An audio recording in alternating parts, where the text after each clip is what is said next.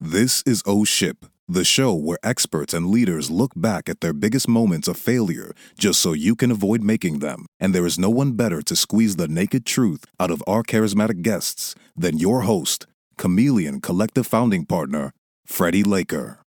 Hi, everyone, and welcome to this week's Oh Ship. This week, I'm joined by Pablos Holman. Now, if you've never heard of Pablos, I became aware of him through an incredible video that he did through his time when he was working with Singularity University and really talking about the future of the world. This guy is a hardcore futurist that sits at the kind of, I'd say, intersection of being both an entrepreneur and a truly classic inventor. With over 70 patents to his name, this guy has been one of the key inventors in the early stages of Intellectual Ventures, which was founded by the original CTO of Microsoft, Nathan Myhrvold. He helped build a research lab for Jeff Bezos to research alternative forms of space travel, Blue Origin. He has founded multiple companies, most recently Boardroom One, which is a compliant board level communications platform. He's a general partner at Deep Future. And as I mentioned earlier, also a former faculty member at Singularity University, where other great guests from Oh Ship have come from, including Rob Gonda and Salim Ismail. So I'm really, really, really thrilled to talk to Pablos today. And what we're going to get into is basically kind of when you think about innovation, is it kind of true invention that reshapes the world? Or is it this kind of innovation that you might see from entrepreneurs where they harness innovative ideas to create what some of us may perceive as world-shaping ideas? So with that, here we go with another week of Oh Ship.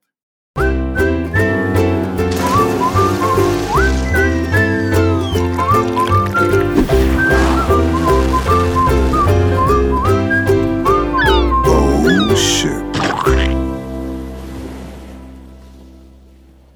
Pablos, welcome to the show. How are you? Hey, man. I'm doing great. Great to see you. Loving the all black background. I think it's very on brand, very sharp. So where are you calling in from today? I'm in Seattle today. Awesome. A nice little break from, I'm guessing, a lot of travel when I look at your schedule. Yeah, I think I was in North Carolina and Mexico and Kentucky and New York and San Francisco in the last week. Wow. I love it. Oh, and Houston. Also Houston. Next time you make it through North Carolina, look me up. I just moved here. Okay. Yeah, missing my first, after moving from Miami, missing my first hurricane in many decades. So, and I said, shout out to all the friends and colleagues that we've got down in South Florida, on the west coast of Florida today. Obviously, it's a pretty crazy time down there. Yeah. I tried to do you justice in a brief intro without talking for 10 minutes about all the kind of crazy, amazing stuff you've been able to do in your career. And, obviously I've done my fair share of research on you over the years, but I'd really like for our audience to learn a little bit more about you. Could you give a little bit more insight about your journey and how you got to where you are today? I don't know if it's weird, but I grew up in Alaska, which is pretty remote, kind of like an island. And I got a computer when I was really young. I was like 9 years old. And that was in the 70s before anybody had ever seen a computer. And I had one of the first ones you could have at home, an Apple II. Yep. And so nobody for 1,000 miles in any direction knew more about it than me. So I had to learn everything the hard way, just crash it and reboot it. And so that ended up, I don't know if that sort of made me sort of autodidactic, but I also, learned to learn through reverse engineering. And so, I had to learn how to code by reverse engineering assembly language, which is the machine language for a computer. That's a masochistic thing to do. Nobody would do that. So anyway, I learned a lot about computers from a really young age. And then I got such an early start that I only had to learn the new stuff. And so I was always so interested. It was like a bottomless pit of puzzles for me. And so I just learned all the new stuff that people could do with computers and that they were capable of, and just kept up with it for so long that it got hard to catch up to me. And so that took me a lot of places. By the time I got out of high school in the late 80s, computers had sort of proven themselves as being sometimes useful. And so every business was trying to get computers. And so I would go, I got a lot of chances to go into different industries and put the first computers in and help people see how they could be useful. And I was really excited by being able to show people that this technology could help them and make their life better. And then, over time, it just sort of advanced beyond that. Computers got very powerful and useful. They could help with a lot of different kinds of problems. And so I started trying to invent things that we could do with computers and take them new places. And that just kept going. And now I kind of do that, but from a higher level, maybe with technology in general. Computers were a very useful superpower that we got. And now I'm trying to advance other technologies that can help humans, make things better. So sometimes when I talk to people that have had these kind of really interesting journeys through their career, they look back and there's like an inflection point. There was like a moment or a project that kind of changed everything for them. Was there one of those for you where you're like, it went from like, hey, I'm pretty smart on this stuff to like, oh wow, like big people are now paying attention to what I'm doing, because obviously you've had some access to some pretty incredible things. So was it gradual, or was there like that moment? You know what I mean? I think it's either a lot of those moments or it's gradual. I don't know, because there were a lot of different things along the way that I definitely did not have like a master plan starting out from the beginning, but the critical moment was probably very early, when I felt like I had this superpower. I was really excited about computers at a time when, I literally had a computer, and I also had a skateboard when I was like, 12. And people were pretty conflicted about which was a bigger waste of time, right? Because it was just that era in the world. Computers seemed like a waste of time and money. And it was difficult to prove otherwise. Like the spreadsheet hadn't been invented yet. So there was no strong evidence that people needed a computer. But I was so lit up about it. And so I think it was that moment early on. It was frustrating and hard and unrewarding, because the computer actually kind of sucked. It was a 1 kiloflop computer, So meaning, it could do math my problems. first one was like, an Amstrad, and you learned the cassettes in there and press the play on them. So right. You got it. Okay. There you go. So, you could do math problems faster with a pencil than with the computer. So anyway, yeah. So the moment that I think was the biggest inflection point for me was that kind of Revenge of the Nerds moment, probably sometime, in the mid 80s or whatever, where computers really proved themselves to be a force that was going to stay. And people started to, when I was 16, 17, 18, I could go into a company and, bring a Mac or some computer and show somebody how to do their job that they'd been doing for 20 years. But like in minutes, and show that I could do their job. And so, you see that enough times, and people's reaction to it and those kinds of things, those were early days, but in some sense, I feel like I'm still doing that. So, I know that computers are kind of at the core of your, I think it's okay to call it obsession with technology, but I get the impression you work with a lot of different tech. Could you talk a little bit about your process for invention? Yeah, sure. Obviously it starts because the computer is a unique invention. It's like, or a unique technology, and that it's generally applicable. There's almost nothing that a computer can't make better. And so that just took me a lot of places. And then advancing the computer technology, means that it can go more places and it can be used in more things. But the truth is, there's lots of other technologies that we need to advance, and the computers have been helpful in advancing those technologies, right? So when you look at things like, now CRISPR, which is a advancement in biology, or advancements in chemistry, or even in semiconductors, all that stuff, it's possible because we have these powerful computers that we can use to help us. And so you don't get those kinds of inventions very often, and I don't have any illusions that I'm gonna, or that anybody's really gonna invent something as useful as a computer. But that's become a toolkit that's just, unequivocally like super powerful. So then I think what I eventually learned and maybe didn't understand as well when I was younger is that the valuable thing to do is start with problems, right? So you want to understand problems and internalize them, because when you can take a problem on, then you can go find the technology or invent the technology that can help you solve that problem. But, as an inventor, if I don't have a problem, then I'll still invent something. It'll just be totally useless. So that's kind of where it starts. Yeah, there was the old saying, and putting my entrepreneur hat on, you never want to be a business that's what they call solution in search of a problem. Yeah. I think it's a good. I've done that a lot of times. Yeah, I've had at least one of those under my belt. I feel you. So in one of the videos I think people will know you most for, you talked a little bit around this kind of three kind of tracks, if I remember correctly, and it was like you've got this one track that's out there looking at every new piece of technology that you could possibly wrap your head around at any given moment, right? And it's and sometimes when I think about my own process, it's a little bit like dot connecting. So you've got like all these different texts that you're trying to absorb as many as you can. You don't necessarily need to be an expert in all of them because someone else has kind of invented this first part.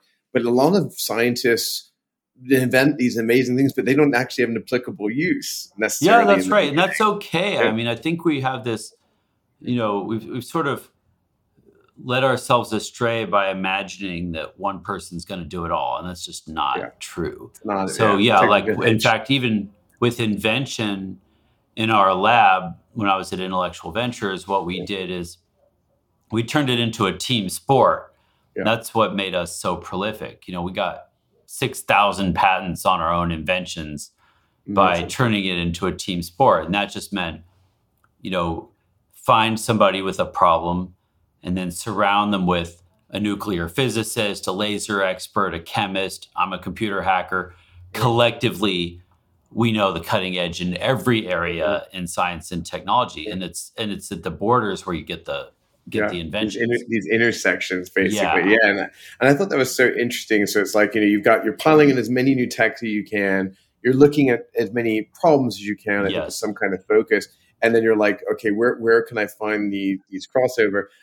One of the things that left this big impression on me, and I think you meant it as a joke, but I think it was kind of half a joke. And you're like, hey, and on top of that, every great inventor needs a garage.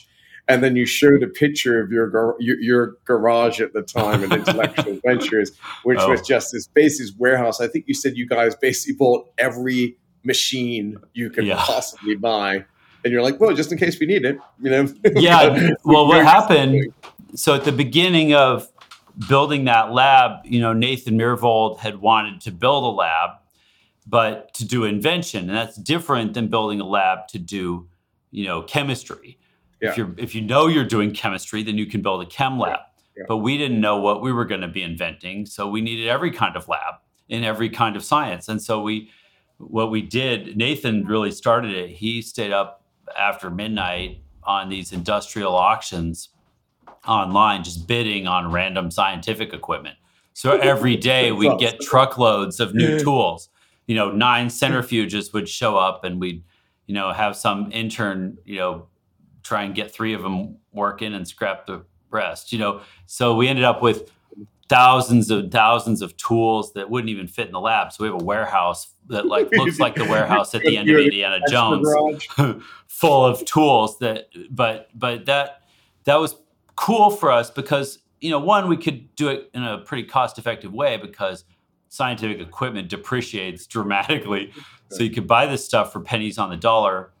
But the other thing is, if you could fix it and store it. And then the other thing is, if I needed a tool, I could have it that afternoon because we could just send somebody to the warehouse. So it was a very, very, I was fortunate to be able to operate. I mean, the difference really is just that we were operating at a larger scale than most inventors get to do. I was going to say, as an inventor, it sounds like a bit of a dream job and Yeah. environment, you know? Yeah, it was a very special time and place, and I was lucky to be there. So I have to ask, what's harder, being an entrepreneur or being an inventor?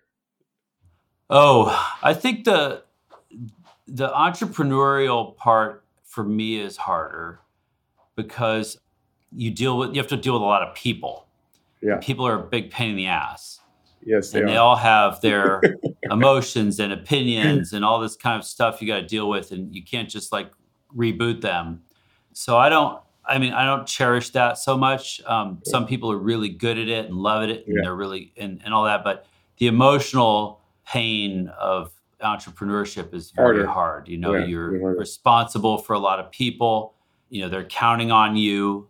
You know, so I don't know. There's a lot of things we could talk about there. But yeah, when you're an inventor, it is hard sometimes, especially if you're trying to do something new, trying to solve something for the first time, and you don't know if it's going to work. Mm-hmm. I mean, that can be the problem with being an inventor is most of them are doomed, right? Mm-hmm. Because they will not succeed. It's really hard. Yeah, they will not succeed technically. Even if they succeed technically, they will fail to commercialize or set it on a commercial track that pays off in a lifetime. Mm-hmm. They don't get enough shots on goal, so they end up spending too much time on one thing that doesn't pay off. And so it's a very lonely, sad, and failure-prone thing to do. That's why you don't know anybody with a business card that says inventor on it, except for maybe me.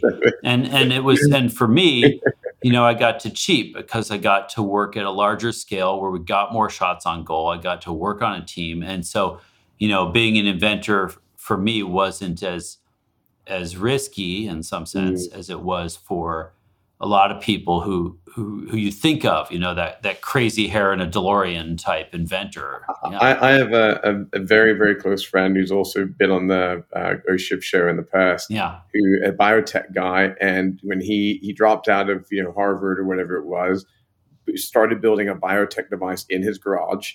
Yeah. And 2 years in, we're like, okay, you know, it's a little longer than we expected. 4 years in, people were like, hey, Freddie, you know, John really respects you. Will you have a chat with them and say, maybe it's time to move on? 6 years in, even I was like, oh, man, this is getting messy. 7 years in, you know, he basically came out with a device that could do full spectrum DNA analysis in under 10 minutes for $5 or something.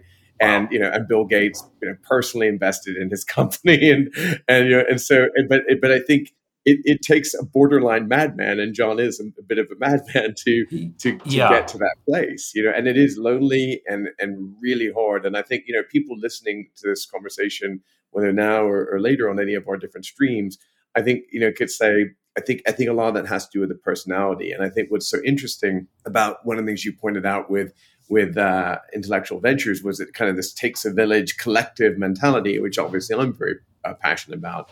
Okay. And I think this really speaks to why, you know, having great partners is a good thing. You know, sometimes people don't like the dealing with all the human side of it, and I think, you know, great collaborations are essential. I'm not a big believer in the, you know, genius and a million helpers model. Like, I think having really great partners is where it's at. Obviously, there's some huge examples out there of, you know, a genius and a million helpers becoming very, very successful, but I think most people should really go out there and find great partners. For sure. You know, and find that balance. Yeah, I think that's one of the things for entrepreneurs. I mean, two things there. The invention side, I mean, people really don't understand how hard and long and slow it is to do something new. Mm-hmm. Right? When you're doing something new that's never been done before, that first time is really, really, really hard. Mm-hmm. The second time is fucking easy. And every time after that, by comparison, it's easy. So I don't have a lot of respect for this idea that, you know, inventors just got in the right place at the right time, you know, and got lucky or something. You know, you have to dedicate yourself. I would say that I think the process, I totally agree with you on that. I think when I think of that side of it, I think being in the right place at the right time, there's a second part of invention you kind of alluded to earlier that a lot of people don't think about, sometimes people come up with brilliant ideas and they just can't get anyone to pay attention to them. Yeah, for sure. Because they're not maybe extroverted, or they're a genius in the backwater part of some state or some country, and they just don't, no one ever sees their stuff, which is kind of sad. And I think in those cases, there was maybe some luck with them, but it certainly wasn't for their intellectual process. It may have just been the exposure part of it. It takes a lot of ingredients to make something successful, even once the invention works. So a little bit later, I really want to get into some of the technologies you're excited about, but I want to dig a little bit more into this kind of sitting at the intersection of entrepreneurialism and invention, effectively. And so now I think the concept of deep tech is becoming more pervasive. But for those of you listening or watching OSHIP, if you're not familiar with deep tech, this is a kind of underlying technologies like telecommunications, AI, things that basically software as a language, or code. Those are like underlying technologies that power other tech. And then you could argue that there's kind of more shallow tech. We talk about companies like Facebook or Instagram or Uber or whatever. We talk about them as technology companies, and you could argue that Uber, with some of its self-driving car stuff, that's deep tech. But for the app, the mobile app, is not deep tech. That's effectively call it shallow tech. Shallow tech, exactly. It's shallow tech. So I want to just kind of get your sense around I feel like there's like an innovation cycle, right? So you see there, even I think what you do is innovating on innovation. So you get these guys really, really early on who are like hardcore research scientists. And I don't even know if they consider themselves inventors. They're almost like scientists, right? So they're having these breakthroughs. And then I think there's the deep tech people that are, and I think you fall in a lot of this world where you're taking these things and then assembling them something that's more useful. And then there's almost like these other people, they're inventing stuff, but it's this, they're almost taking these other innovations and they're applying them in a, in more like a consumer friendly way, or applying them to the business world. Is that fair? Yeah. I mean, I think the way I think about it, the easy way to delineate maybe, and there's lots of overlap, is you got your scientific researchers. Their job is to figure out how the world works, right? That's what science is about. The scientific research, your scientists are trying to figure out what, how does gravity work and what are magnets made of, like that kind of stuff. What's in a cell after all? That's scientific research. And their job is to figure out, how does the world work? After that, at the other end of the spectrum, the thing we see the most is the entrepreneurship, right? That means, can you find a market, make a product, make a customer happy, get somebody to pay you for something, all of that business stuff. In the middle is the inventor. And the inventor's job is to take the output of scientific research and see if you can use it to solve a problem, right? Does this new discovery change anything humans have ever done, right? Can you do something faster, cheaper, or better, or in a more humane fashion? Like you're trying to solve problems. That's what an inventor is doing, right? And they might start with a problem. They might have one problem they're so fixated on, they're going to try everything to get to it. That happens sometimes. On the other side, I'm like, collect all the, I read all the new scientific discoveries that I can, especially around computers. And every one of them is a chance to ask myself, can I solve any of these problems that I know about? And then I collect problems with the other side of my brain and, match them up using the Rubik's Cube on the inside. And that's really how I think of invention. But you need all of those stages. They're like developmental stages. And so the entrepreneurs are the ones that we've been really fixated on in the last couple of decades. We support them, we cherish them, we celebrate them, we make movies about them, we fund them. That's entrepreneurs. And the problem with it is we've sort of overdone it, right? So now we have a whole generation. This wasn't true when I was a kid. Now your parents want you to be an entrepreneur, right? Now you kids grow up wanting to be an entrepreneur. Well, why is that? That's because we had a generation of entrepreneurs that became very successful. And so now it got legitimized. But when you look at it, what's happening is a lot of them, they're making great businesses out of, what's essentially just software, right? So we think we live in a world full of technology, but we really just live in this world full of software.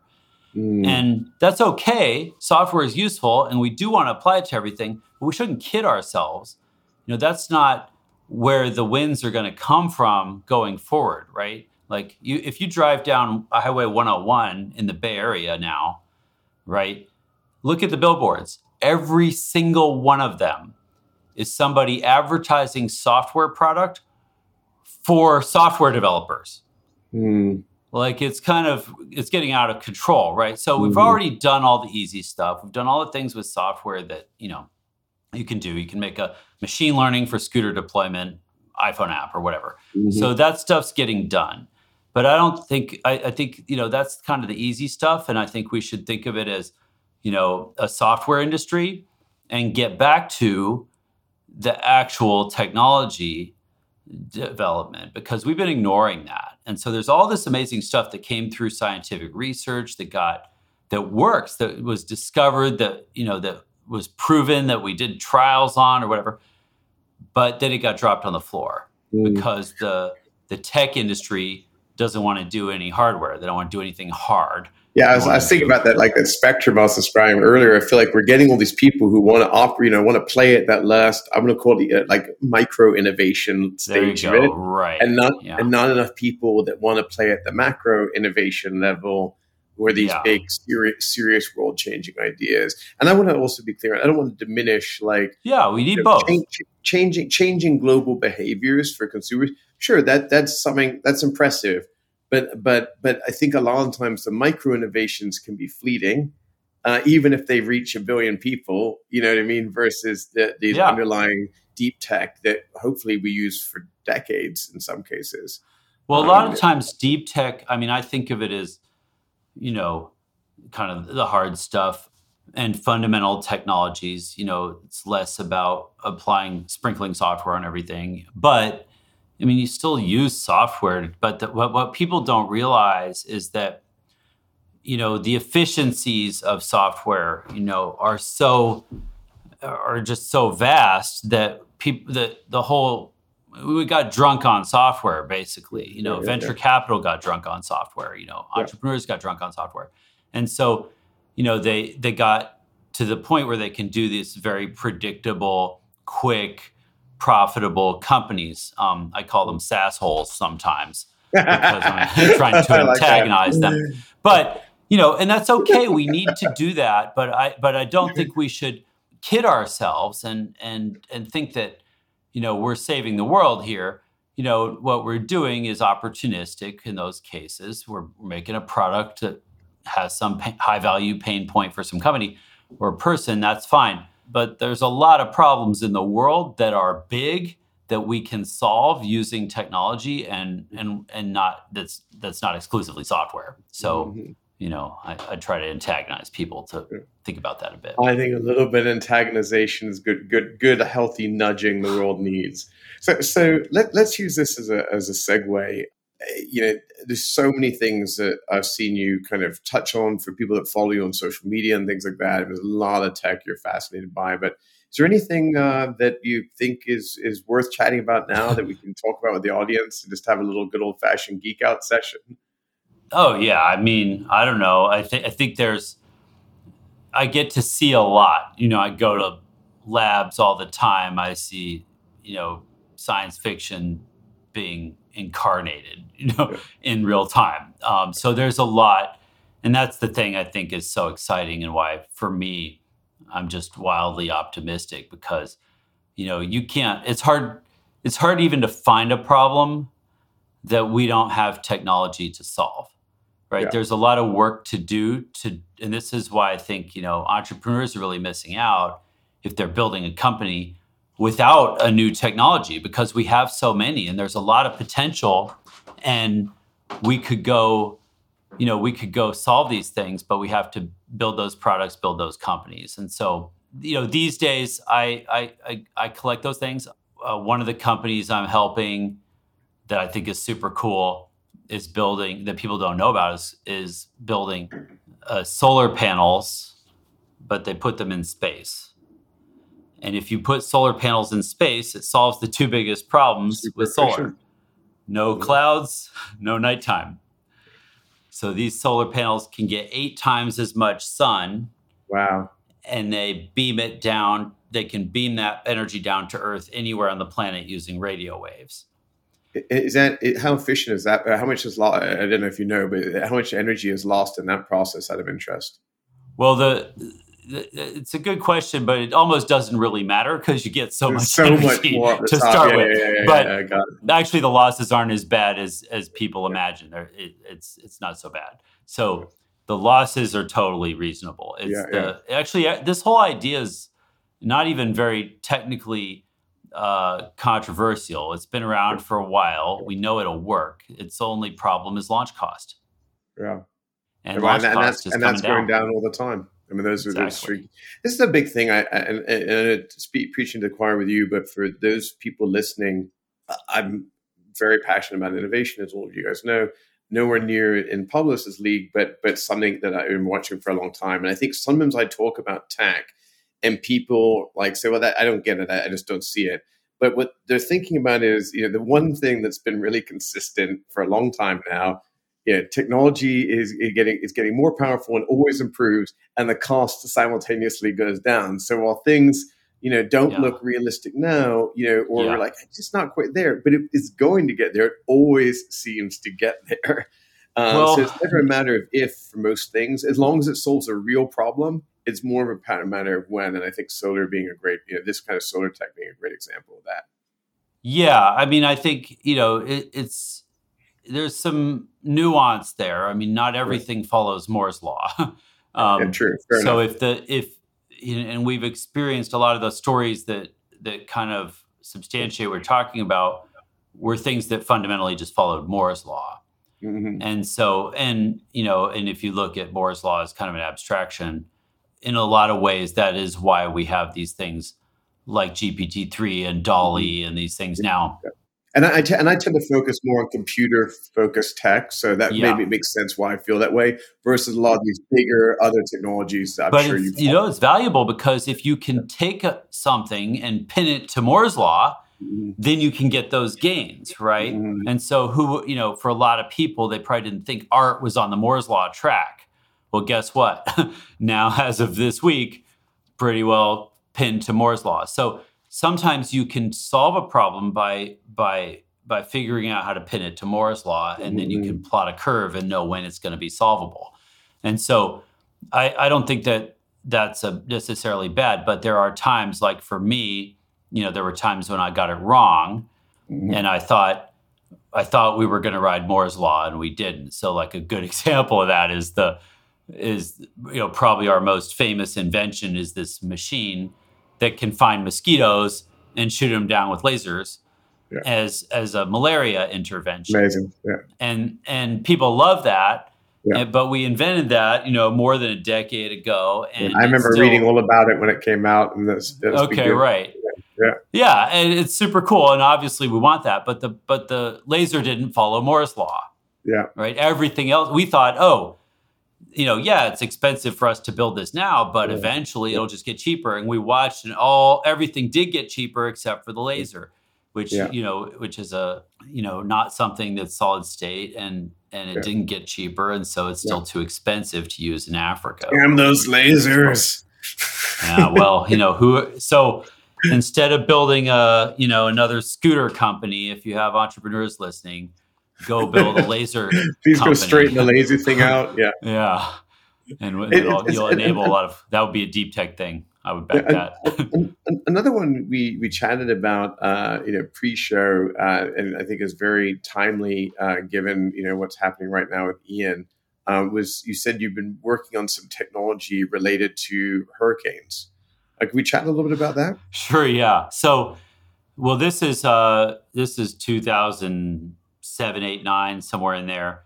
We invented this machine. Yeah, here we go. That can suppress a hurricane. So hurricanes are fueled by heat irradiating off the surface of the ocean. So the sun shines on the ocean, heats up the surface, that re-irradiates in the infrared spectrum, and that fuels your hurricane. So this is a giant tube. You stick it in the ocean.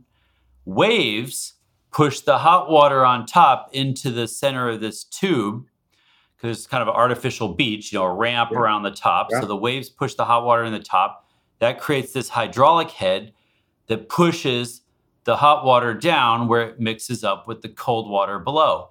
Everywhere you have this problem of hurricanes, you've got hot water on top, cold water below, and you have a free source of energy, which is waves. So in this invention, which is literally the simplest invention we've ever come up with, one of these tubes will pump a gigawatt or more of thermal energy transfer. So it brings the surface temperature down by 1 or 2 degrees for about a square kilometer.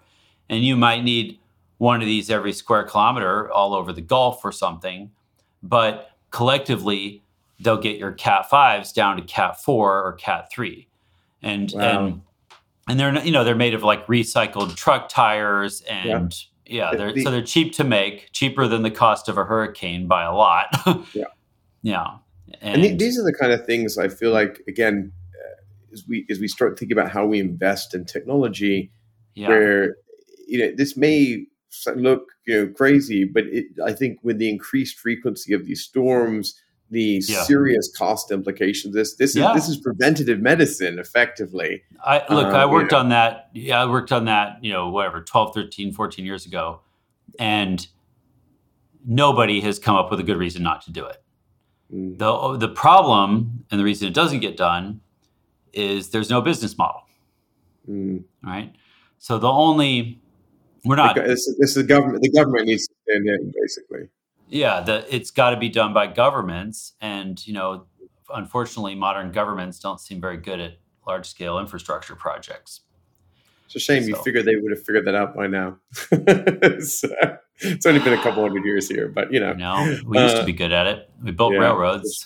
We built the shipping industry. We built aircraft carriers, but we can't build a tube in the water. Recycled tires to prevent hurricanes. Wow. Eventually, the U.S. being capitalist at its core, I think will eventually work out that this is just a good investment, in my opinion. I really hope that investment. Well, you'd think that, but we have, one of the problems is that, we've abstracted risk. So hurricane damage, we don't pay for that. Insurance pays for that. The insurance companies have what's called a free rider problem, which means, if one insurance company pays for it, the other ones get the benefit for free.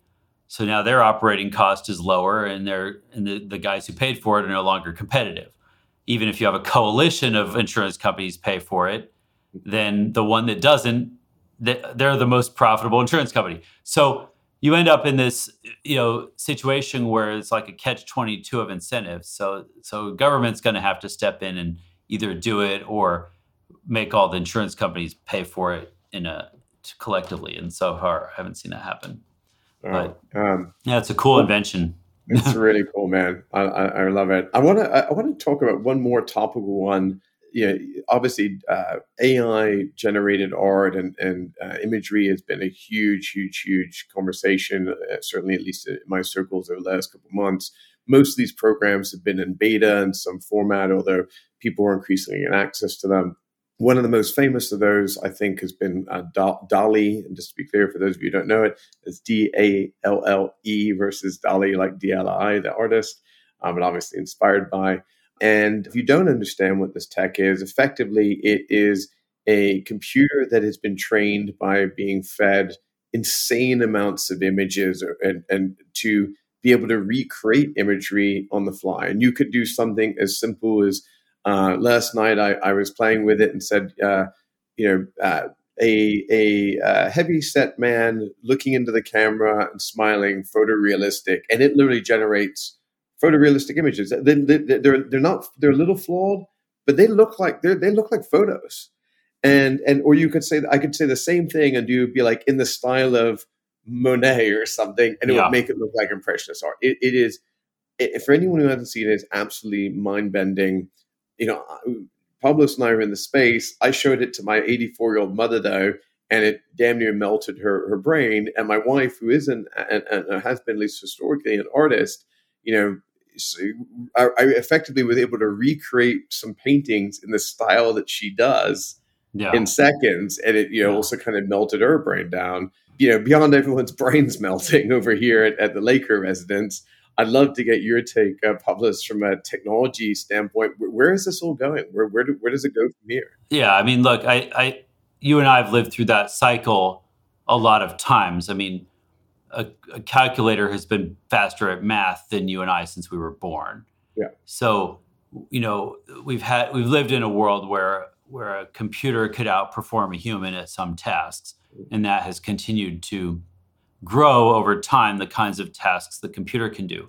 We had this big inflection point with machine learning, really a decade or so ago, partly because computationally, we just got to a point where we had a surplus of computational ability for the first time. And so that's one thing. And then the other was kind of a breakthrough with deep learning, which made it much more practical to create AIs that could, sort of figure stuff out.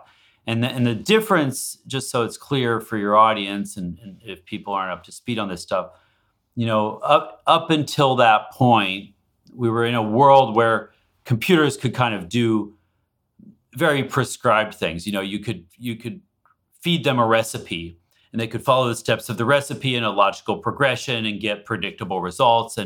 And so, computers were something that humans could sort of understand rationally if they were trying.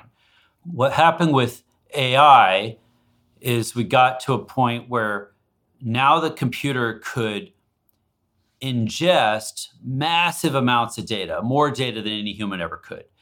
And it could create its own algorithms. So what that means is, we use fancy terms like, neural networks and, computational modeling and Monte Carlo simulations and stuff. But the point is, it's actually pretty simple, right? Because what's going on in a neural net really is the computer is just randomizing a bunch of algorithms, testing them to see how well they work, and then throwing out the ones that don't work. And you just keep iterating on that. I'm simplifying a bunch, but you could think of it that way. And when we say algorithm, all we really mean is a formula like you'd see in a cell in a spreadsheet like Excel, right? So a formula, which is like, A16 plus A17 equals, that's a formula.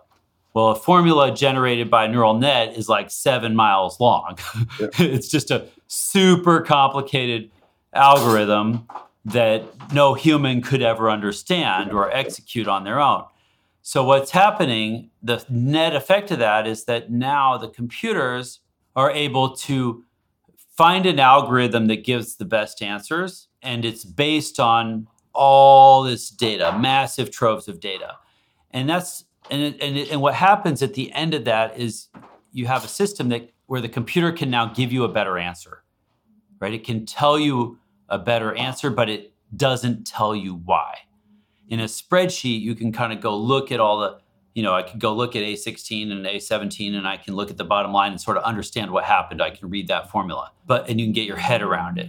So your relationship between causation and correlation has flipped, right? And that's uncomfortable to humans.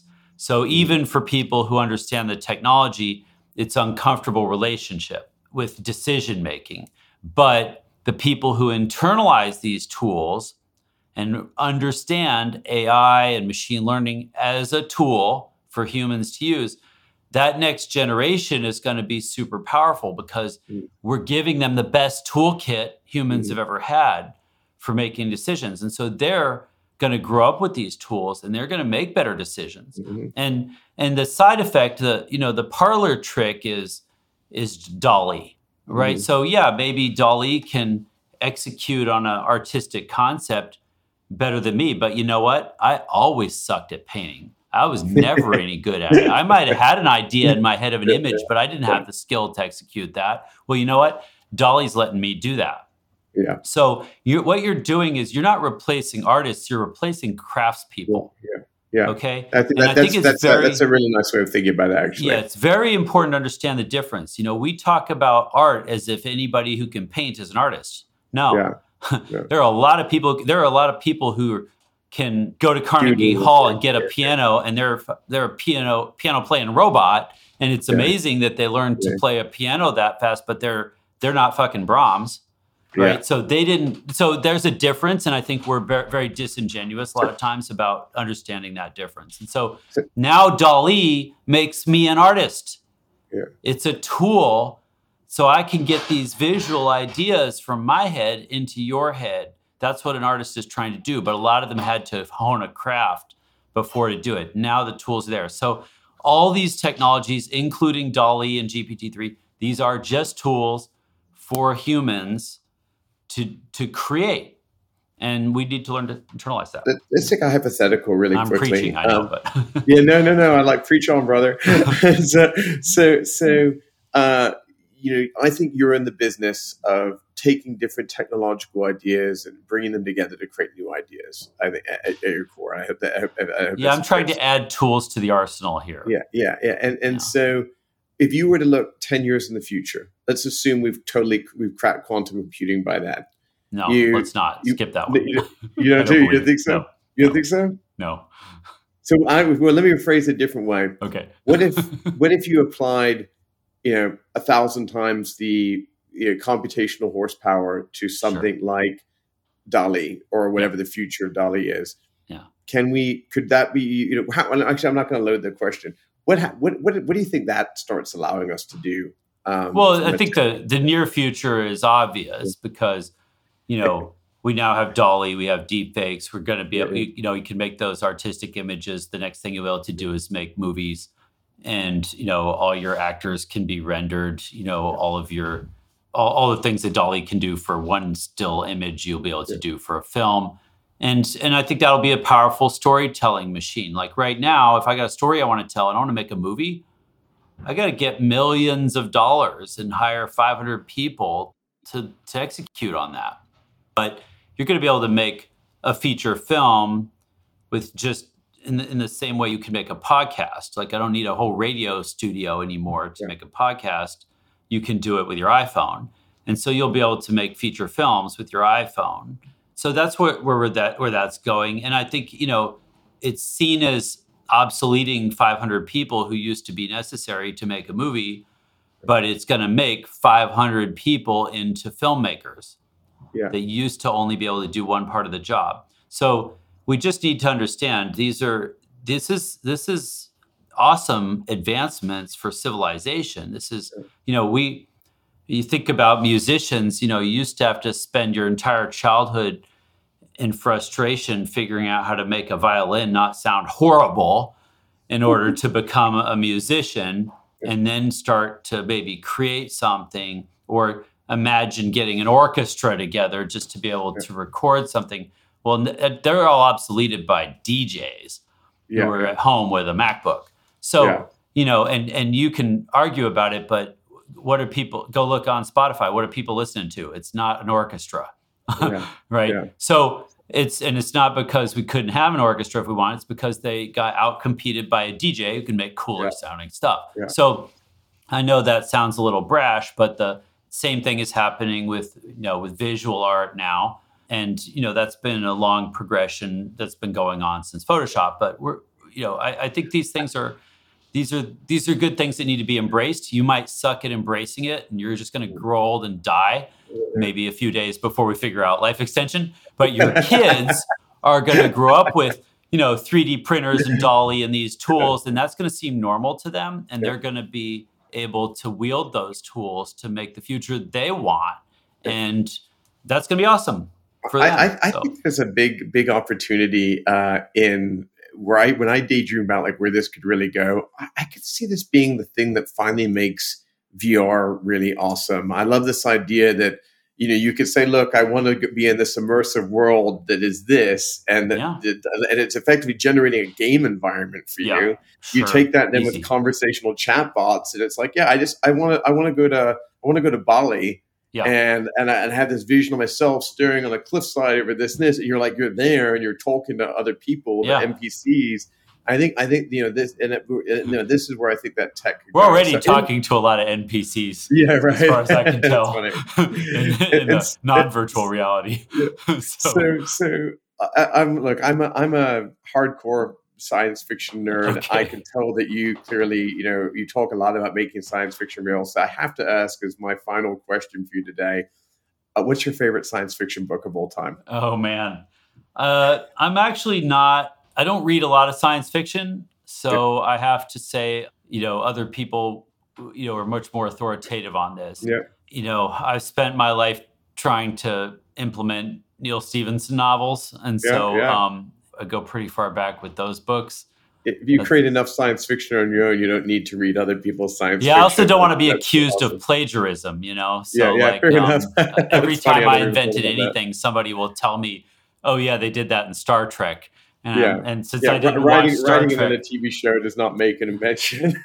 Well, I think it's an important part of it. Yeah, it's an important part of the life cycle. We need the science fiction authors to create practical visions of the future. And I think right now they're doing a terrible job. They're being lazy and irresponsible, and they're writing all these dystopian stories, which are scary, and they sell better, but that's the easy wonder shit. All doom and gloom, and I've turned into a prepper. Thanks, science fiction. Yeah, right. I think we should boycott dystopia, and join me in creating like the dystopia resistance movement. I like that. I need a little positivity in my day to day. Yeah, the future can be awesome. There is literally no evidence that it has to be horrible, but people are pessimistic by nature or something. Well, I also think the future can be awesome, and I think Dune is my favorite science fiction book of all time, and Robert Babcock is definitely wrong for commenting that Dune anything but Dune. So no, Robert, I disagree. All right, you can arm wrestle over that one. So again, Thomas, thank you so much for finding the time to chat with me today. I really enjoyed it. I could have pictured you, talked your ear off for another 3 hours. You've got a company, Deep Future, where you're a general partner, and I know that's a lot of your focus these days. But if people want to find you, they can obviously find you on LinkedIn or on Twitter. And I love that you got at Publish, which I think is awesome. Any other places that people, if they want to go learn more about you, they should be thinking about? Yeah, I mean, I don't post a lot of stuff online, but the podcast at deepfuture.tech is cool, and we have a lot more coming there. I like to just go have conversations with people who are smarter than me and try to learn about the problems in the world and the technologies we can use to solve them. So if that sounds interesting, there's the podcast. Yeah, and then if I like to work with inventors and entrepreneurs who are inventing these new technologies, and so if you find anybody with crazy hair and a DeLorean, then send them my way. I mean, I get crazy ideas, but I've got no hair. Would I still qualify? Yeah, you're totally disqualified. No, actually, it's surprising how important the bald guys are. I don't know. We need a lot of them. Every time I find myself in the room with the bald guys. So I love when you were giving dates earlier. I was like, this guy, I think he's 5 years older than me, and he looks 5 years younger. That's so unfair. That's salsa dancing. I'm an obsessed salsa dancer. It'll keep you younger. I would have never ever pegged that on I you. know. I love that. Well, that's a great random twist at the end. It was so good to meet you. So thankful you got on this ship. For those of you watching the show, thank you again for your support. The best thing you can do is like, share, and subscribe. Check out oshipshow.com if you haven't, and you can see all the different places, whether you want to watch us on video on any of our key streaming platforms, or you want to change over to listen to us passively on the audio format. Please do that. But again, Pablos, thanks for your time, and thank you to all of you for being subscribers to OShip. Have a great day. The OShip Show is brought to you by Chameleon Collective, where we lead, scale, and adapt to build and grow great companies. You can learn more at chameleoncollective.com. Freddie will see you next time when we will once again be raising the sails for the OShip Show.